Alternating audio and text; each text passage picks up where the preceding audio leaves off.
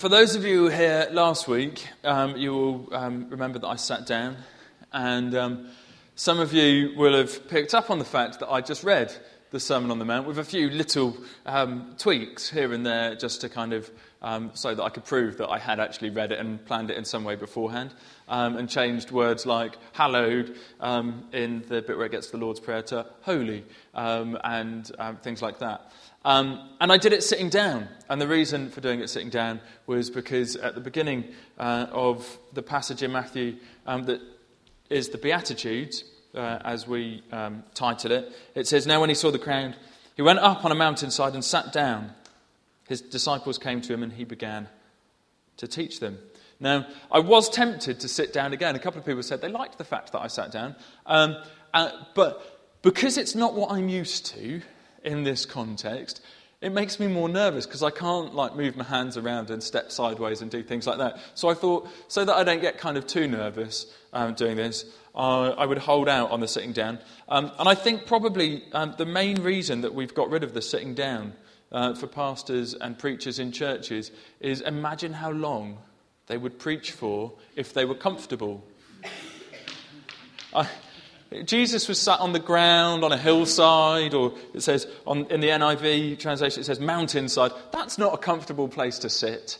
So you can sit for a while, but you'd kind of move on eventually. Whereas with a nice comfy chair, I don't know that they're the comfiest of chairs, but if I'd got one of the red chairs up, imagine Neil if he was sitting down. The reason we stop is because our legs ache, not because we've got nothing to say. But there we go. So last week, we started this series off by, I just read out, I thought, how can I better Jesus? He's already given this sermon. Why would I try and elaborate on it or do anything more with it than Jesus did? But the series is 4 Sundays long, and I thought that probably someone would question it by the time I read it out for the 4th time. So I thought what Neil was really trying to get at when he said it would be good to do a series, and he gave me the theme of the Sermon on the Mount, that was I was actually supposed to do something with it more than just read it out 4 times. Though I can recommend reading it repeatedly, because having done so, I've been challenged on it more than I probably imagine I would have been. And I've come to know the Sermon on the Mount quite well. But what I thought I would do this evening is I would start by putting us into a context for the sermon. It wasn't just that Jesus gave this at any point in time. I thought it would be useful to kind of look at who was it that Jesus was giving this sermon to? Was it just one sermon? Why did Matthew decide to write it down? Why has Matthew put it in the bit of the gospel that he's put it in, and all that sort of thing? So first of all, when was it written? Now, arguably, it was written by Matthew. Matthew was one of Jesus' disciples. He was a tax collector. You get to read about him in the other Gospels. Probably in Matthew itself, though I can't remember exactly where. But it's mentioned through Matthew, Mark, Luke, John. You will find references to him as a tax collector. So he was one of Jesus' disciples. And it used to be thought that this was the first of the Gospels that was written, and that's why it's the first one in the New Testament. Now, there's obviously some debate about that because none of us were there. And so we can't be entirely sure. And it was a long time ago. And all of those sorts of things. But it's now... Scholars have looked at these things. I'm not a scholar. I'm a youth worker. But scholars have looked at it, and the various commentaries say that it was probably actually written after the book of Mark. So if you're interested in these things, Mark was probably written first. But historically, and when the Bible started to be put together and the New Testament was being put together, lots of things, people put books in different orders and did lots of things in different ways and went, should this go here, should that go there, depending on the group of people. But Matthew always seemed to come at the start. And one of the reasons for that is possibly because it starts out in Matthew chapter 1 with a whole genealogy of Jesus, which is what the Jewish readers would have recognised straight away, because the genealogy of Jesus is a Jewish genealogy. And it goes right back to Adam. And so they could go, oh yeah, David and various other folk that we read about in the Old Testament are all in Jesus' family tree. So possibly the reason they put it at the beginning of that was because that was so that the Jewish audience would have recognised that, and it would have been kind of an easy way in, and it puts the rest of the New Testament into a context, because they go, okay, this is Jewish, we feel safe with that, we feel comfortable with that, we'll carry on reading. It was probably written, though it's debatable, but it was probably written in about 80 AD, so about 80 years. Is time taken from when Jesus was born, or when Jesus died? Is Jesus was born? Yes, nodding head of Ruth, she knows. She's a mum. There we go. Mums know everything. They do. Good luck, love. So, it was written probably at about 80 AD, though, a few years kind of possibly either side of that, we're not entirely sure. And they, again, kind of look at how we know that and all that sort of thing. And I'm not going to go into the in-depth history of how we know when Matthew wrote what he wrote and all that sort of thing. And possibly it wasn't written by Matthew, which might be kind of, wow, big news for some people. But it is recognised that, or it's believed at least, that Matthew at least had quite a major role in its coming together. So even if he wasn't the one that sat down and wrote it out all by hand, he would have shared a lot of the stuff with the people that did write it down, and been very influential in it coming together. So why then, we've got Matthew starting out with the genealogy of Jesus, and then we get a bit about his birth, and then by chapter 3 we're already into John the Baptist. Chapter 4 is the temptation of Jesus. And then chapter 5, we've got the Sermon on the Mount. So this is right at the start of Jesus' ministry. Now this might not be a surprise to most people here, because it's chapter 5. You know that it's at the beginning of Jesus' ministry, because if you were to look at Matthew, there's 1 or 2 chapters in it. It goes all the way through to chapter 31, is it? Possibly 30. There we go. 28. It's roughly that. Sorry, Neil. So it's pretty early on in the story for him. Why has he put it here? Is this the exact place that it happened in Jesus' ministry? Possibly. Possibly not. Now, if you were to read the other 3 Gospels, you would find that the others don't have a bit called the Sermon on the Mount. But Matthew puts it in. And so scholars have looked at it and kind of gone, ooh, does this mean that it was exactly as Matthew said? It was definitely on a mountainside. And these were the exact words that he spoken, written down word for word. That's one possibility. However, given that it was a few years after Jesus had said it, if we say that it was written in AD 80, and Jesus died in AD 33, one assumes, although there's a few lost years, but roughly then, you've got a bit of a gap of like 50 years.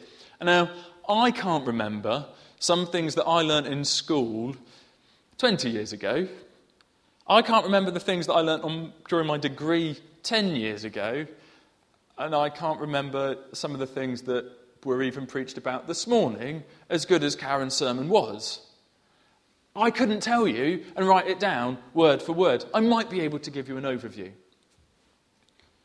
Now, if I was to think about Neil's teaching, I can remember some of what Neil has taught over the few years that I've been coming to Colchester Road Baptist Church. Some of you have been coming here a lot longer, and you may have even heard every single one of Neil's sermons since he has been at Colchester Road Baptist Church.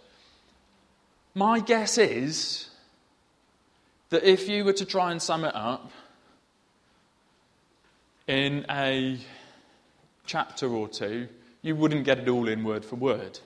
But if you were to say, well, okay, during the time that Neil was at Colchester Road Baptist Church, here's some of the message that he gave, you would get some of the edited highlights of Neil's message, or messages. There might be certain things that he's covered. We'd probably joke about the fact that Neil will say, my wife, in most services. He might make reference to a car that he's selling. And there might be some other comedy things that we could use for sermon bingo. But I don't know what he's got for sale at the moment, but I feel I should make reference to Neil's Cars for Sale if you need a new car, or a second-hand one. Head to Neil's Wheels. It's an aside. There we go. So the likelihood is, and this isn't just me kind of going, I've had a quick read through and gone, yeah, I reckon this is probably the case. This is generally what people think. Actually, this is some of what Jesus taught in various sermons that he would have done around the place as he travelled and taught in different places. And these things that we get in the Sermon on the Mount is kind of a big amalgamation of what he said in various places. And kind of, he had his main sermon that he did, and then it's been done in so many places that Matthew, when he comes to write it down, goes, yeah, no, I don't remember exactly, but I do remember these really important parts of the message that he gave in various places, and he repeated them a lot, and so that's why Matthew's put them in. And that's kind of backed up by the fact that if you were to go to Luke, there's kind of a good percentage of the Sermon on the Mount in Luke, but it's not all there. And some of it's dotted around in different places, so the order in which things happen isn't quite the same. And there's a bit more of it in Mark, and there's a little bit of it in John, but it's all kind of in different parts. It's not exactly in the bit where it says Jesus was baptised, Jesus was tempted, he gets some disciples, and he preaches the Sermon on the Mount. So it gives us this bit of a context. So possibly, and I wouldn't like to say, but possibly, last week, when I read the Sermon on the Mount in its entirety, and some of you realised about halfway through that's what I was doing, rather than stopping at the start going, is he really going to read the whole Sermon on the Mount and then preach off it? What time are we going to finish? That's possibly... I hope not. I hope that somebody's done that before. But possibly that's the first time anyone ever actually preached that sermon in that way. Because there will have been bits of it that Jesus said here and there and whatever. And when it says he went up on a mountainside, the commentaries that have been written about it suggest that possibly it wasn't a specific place on a specific mountainside, but it's a bit like saying he went out into Ipswich and preached, or that kind of thing, and it's a turn of phrase that said, oh, he went up and he preached on a mountainside, rather than it was a definite specific place and you could go back to it now. Although there are those places, this isn't necessarily saying that, but it's given us a context, and as Matthew writes this, he's trying to take us on a bit of a journey. But what he does do in Matthew is he puts this right at the start. And I'm really struck by this. This has been one of my sticking points, that as I've read the Sermon on the Mount over and over again, and read the various books and commentaries on it, it's really struck me. Because what strikes me is, all the books about the Sermon on the Mount talk about this being a passage about discipleship. I don't argue with that. It's a passage about discipleship. As we go through the Sermon on the Mount, it says when you pray and when you fast and love one another, and this is how you should live, and these are the things that you should do and how you should think. Brilliant, that's discipleship. But in the context of Colchester Road Baptist Church, and many other churches in our Western society, we have various groups, like Christianity Explored. Andrew was one of the people that came on Christianity Explored. And we've kind of got this pre-Christian distinction, and they're the people that come to things like Christianity Explored and such like. And then you become a Christian, and then you are discipled, hopefully. Someone teaches you a little bit more about Christianity and about what it means to be a Christian and to live as a Christian and all that sort of thing. If that was what is talked about, then surely that should come right at the end of the gospel when Jesus has come back to life and then we get the Holy Spirit and then we can be saved and therefore then we should have this teaching and we can learn from it. But that's not how it works. It's been put right at the start. And we get the impression, although possibly different bits of it were preached in different places at different times, actually, when people came to hear what Jesus had to say, a lot of them will have heard it for the first time. So even if it had been put in later on, and it was after a few other things had happened and it was actually at chapter 14, some people are going to be hearing it for the first time. And what really struck me was, this is a really hard message for those of us that have been Christians for a long time and got comfortable. Because we make excuses about stuff, don't we? And when we start reading through the Sermon on the Mount, and we start reading, chapter 6, when it gets to the bit where it says, Chapter 6, verse 24, no one can serve two masters. Either he will hate one and love the other, or he will be devoted to one and despise the other. You cannot serve both God and money. We'd go, of course, we agree with that. And then we'd leave church on a Sunday, and something would happen in life, because it does, and we'd be thinking, maybe like Sharon's thinking, jobs and stuff. What am I going to do? Have I just given up my pension? I imagine that's something you've gone, NHS pension. If you haven't thought about that yet, sorry for dropping that bombshell. God will provide. Which is a great attitude to have, but it's not an easy attitude to have.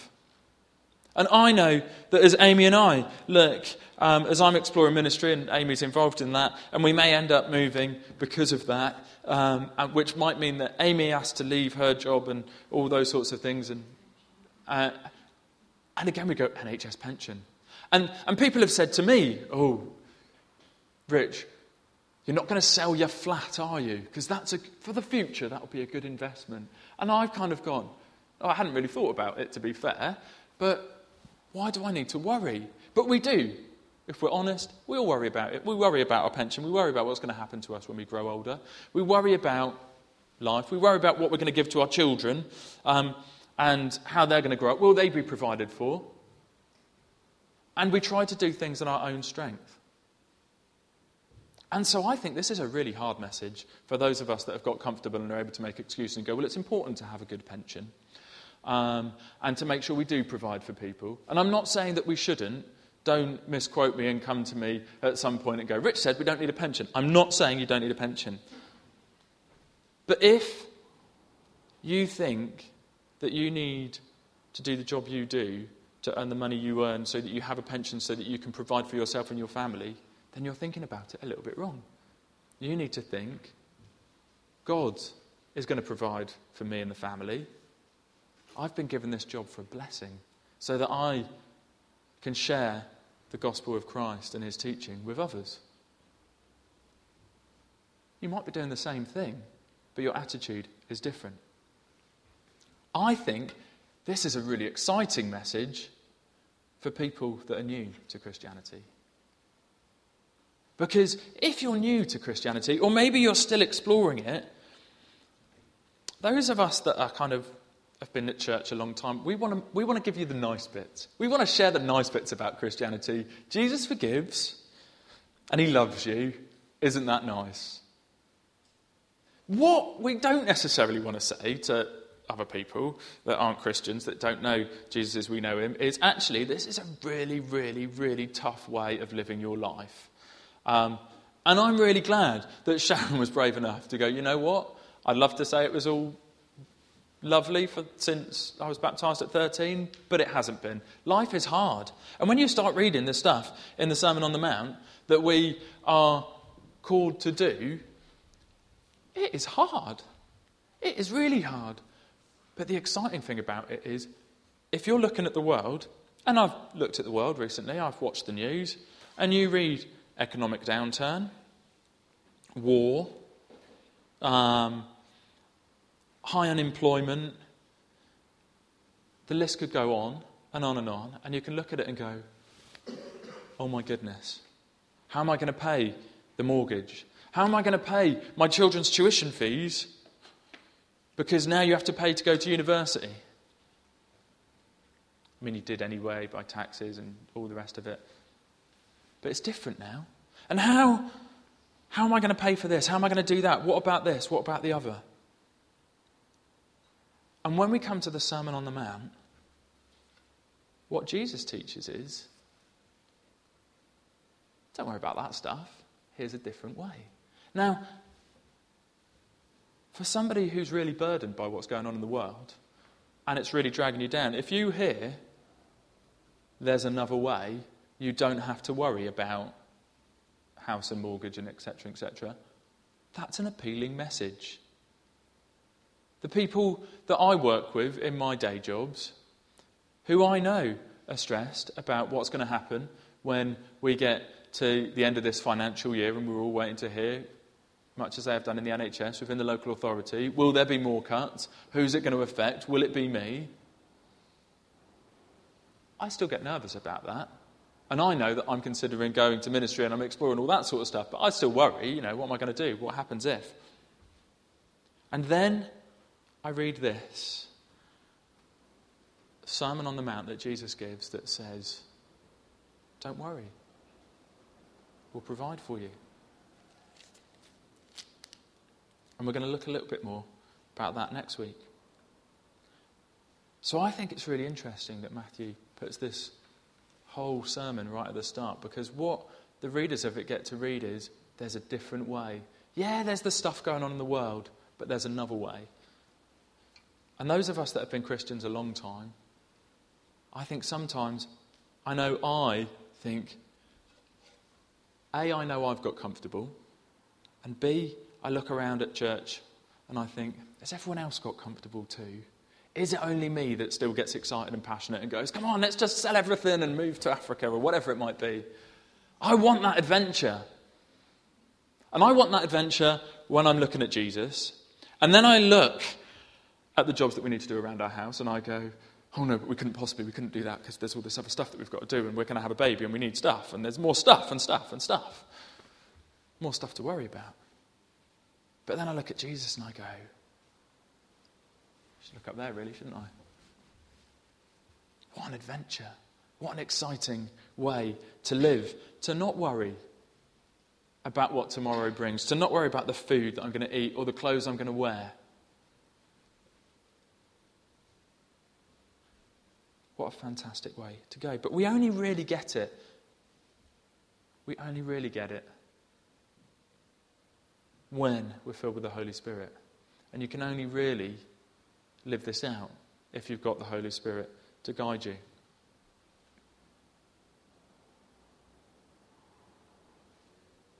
So the Sermon on the Mount, as I read last week and as we'll look at in the coming couple of weeks, it is about discipleship. It's about the character that we should have as Christians. It's about the attitude that we should have, the duties that we should fulfill. And it also talks about the dangers.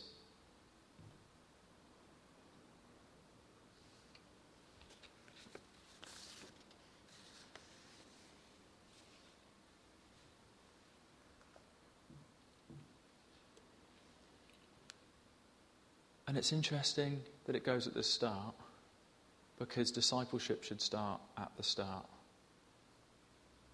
And I think quite a lot of the time, we disciple people to fit into church. to fit into our way of doing things, we don't necessarily disciple people to be disciples of Christ. So come in to the bit that Gareth read out. You are the salt of the earth.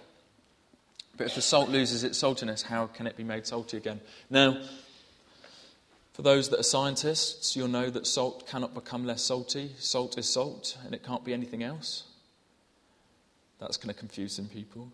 If I leave it there, I won't know. Salt can't become less salty. However, what this refers to, so I'm told from the commentaries that I've read, is that in the, I want to say Red Sea, but it might be the Dead Sea, because now I thought it in my head, they rhyme, and it's not helping me. I can't think now. Red or dead. Anyway, one of the seas, there's salt. And there is good salt and there is bad salt, depending on what is dug up. And the good salt is salt and it stays salty. Bad salt is all the other imperfections and impurities that you get when you get the other salt, and so it's got other stuff in it. So actually what happens is it does become less salty, but it's because stuff dissolves out of it, and therefore it becomes less salty. But the actual salt bit, if you were going to go, is it sodium chloride? Yes. Yay for my memory of science lessons a few years ago. See, I do remember a few things. I would include that if I was writing. No. And what is salt used for? Salt is used to preserve things and for taste. We are the salt of the earth. I read a nice little thing about that during this week. If we are the salt of the earth, we as Christians that are filled with the Spirit and living out Christ-like lives, we are the people that get to make this world a little bit more palatable. And I thought, yeah, actually, that is what it's about. There's other bits too. But I really liked that because often I look at the world and I go, oh my goodness, God, what is going on? The world is a mess. There's stuff happening all over the place and it gets me down. And I really liked the idea that actually by being the salt of the earth, we get to add that little bit of sprinkling of flavour that makes a difference. That makes something not just be a bland fish and chips, but really good fish and chips. Or whatever food preference you might have. And it says that we are the light of the world. A city on a hill cannot be hidden. What is interesting about all of this passage is it doesn't say, these are the things that you need to say when you're sharing your life with somebody and you are hoping that they might become a Christian. When you're doing evangelism, this gospel doesn't tell you any of that. This says, this is how you should live. This is how you should think. This is how you should be, because that is what people see. And when people see that, they're going to want to know more. People are attracted to light. There's been a campaign, protests, sign the petition. We're turning the lights off between hours that nobody's up. People like light. We, you and me, are the light of the earth.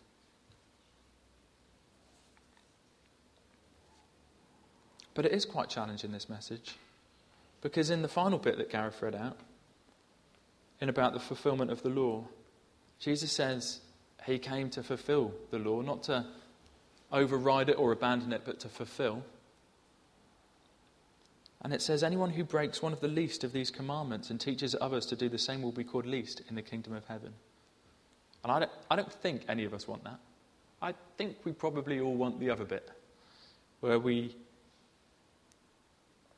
get called great in the kingdom of heaven. Which means that we do have to live according to these ways. And yes, I know it's challenging. And yes, we will mess up. And thankfully, God is a God of forgiveness if we come and we repent. But that doesn't mean that if I do something today and then ask for forgiveness, I can go out and do it again tomorrow. If I repent, I need to learn. And I need to do it differently tomorrow, or not do it at all, or do something totally different.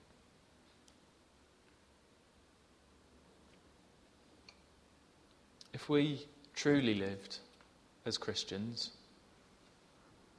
with the Holy Spirit leading the way and guiding us, living out this Sermon on the Mount, imagine what the world would be like. I've heard people say,